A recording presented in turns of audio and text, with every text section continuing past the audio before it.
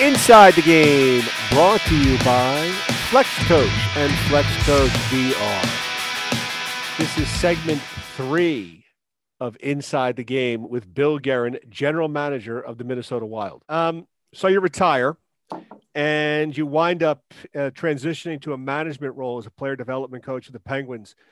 Now you're on the other side. You're no longer in the locker room with the guys. You're management now. You're going to make decisions that affect people's lives. How hard was that for you to make that transition? I mean, was it tough? Was it, this is what I want to do? It was what I wanted to do. Still tough. Had a lot to learn. That day that I got cut from the Flyers, my first call was to my wife. My second call was to Ray Shero back in Pittsburgh. And I just said, Ray, I want to come in and talk to you about my post-playing career. And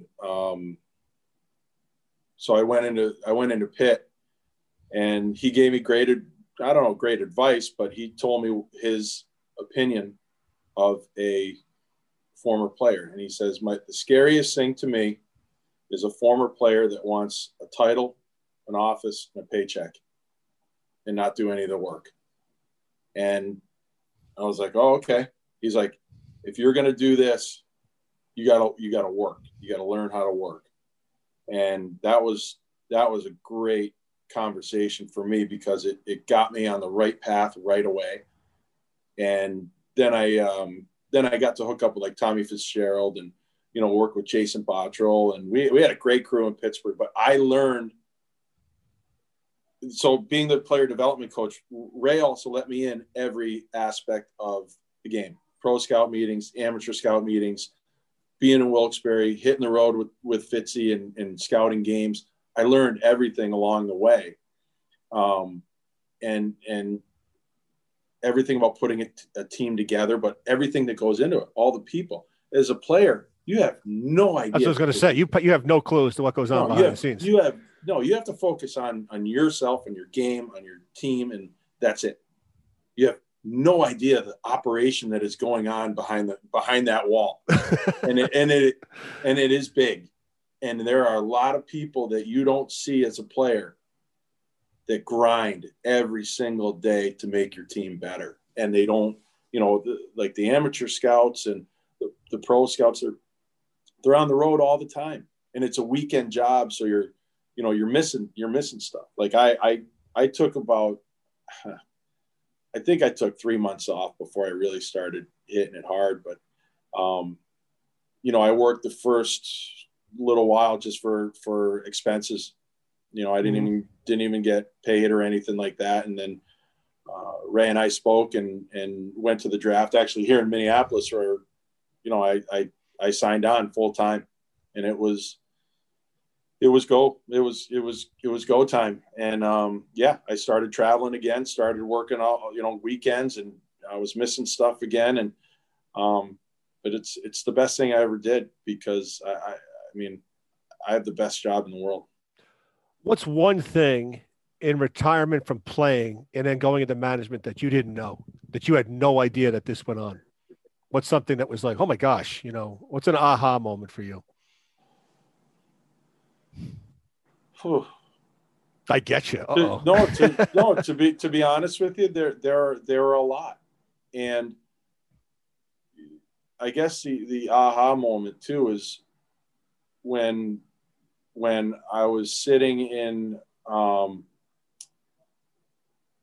the office for July 1, and we're talking about trades, and we're talking about guys that I was just playing with, and they ask for your opinion, and you have to give it to them. You have to give it to them regardless of your relationship with the guy.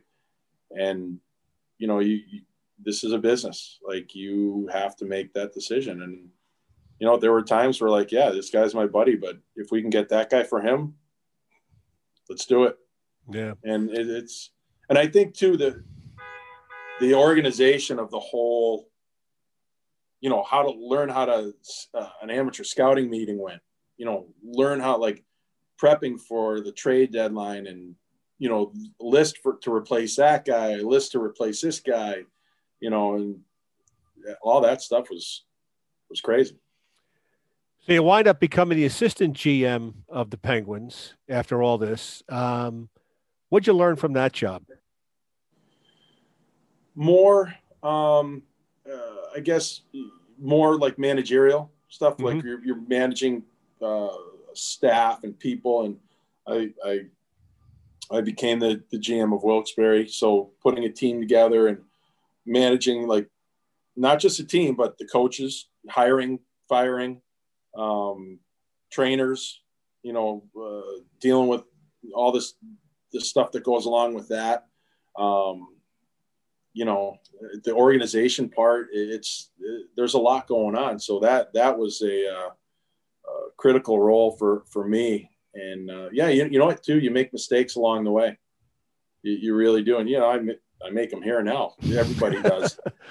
can't avoid it. Yeah. But you just have to, you can't cry about it. You just learn from it and move on. But, the time I spent in Wilkes-Barre was incredible for me. I just learned a ton.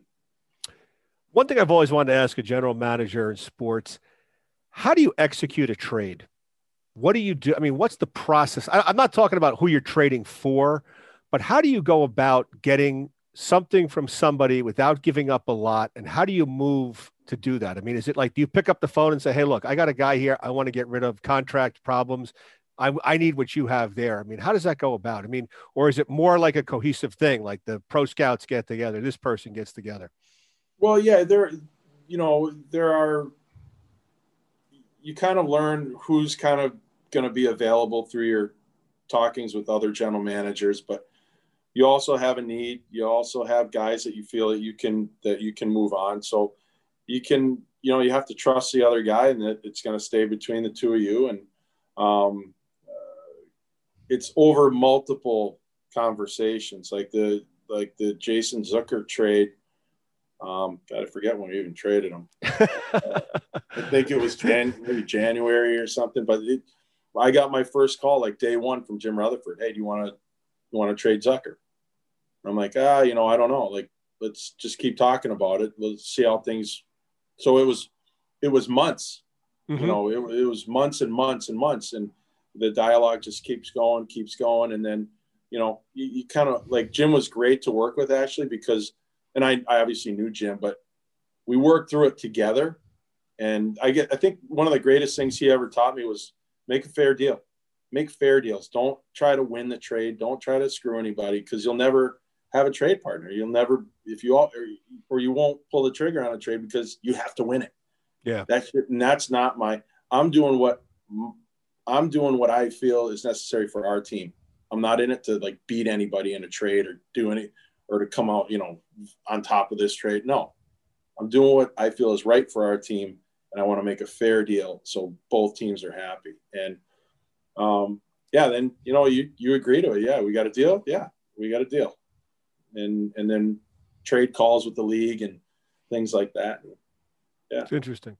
Yeah, what did you? Great job. It's always fascinated me how that comes together.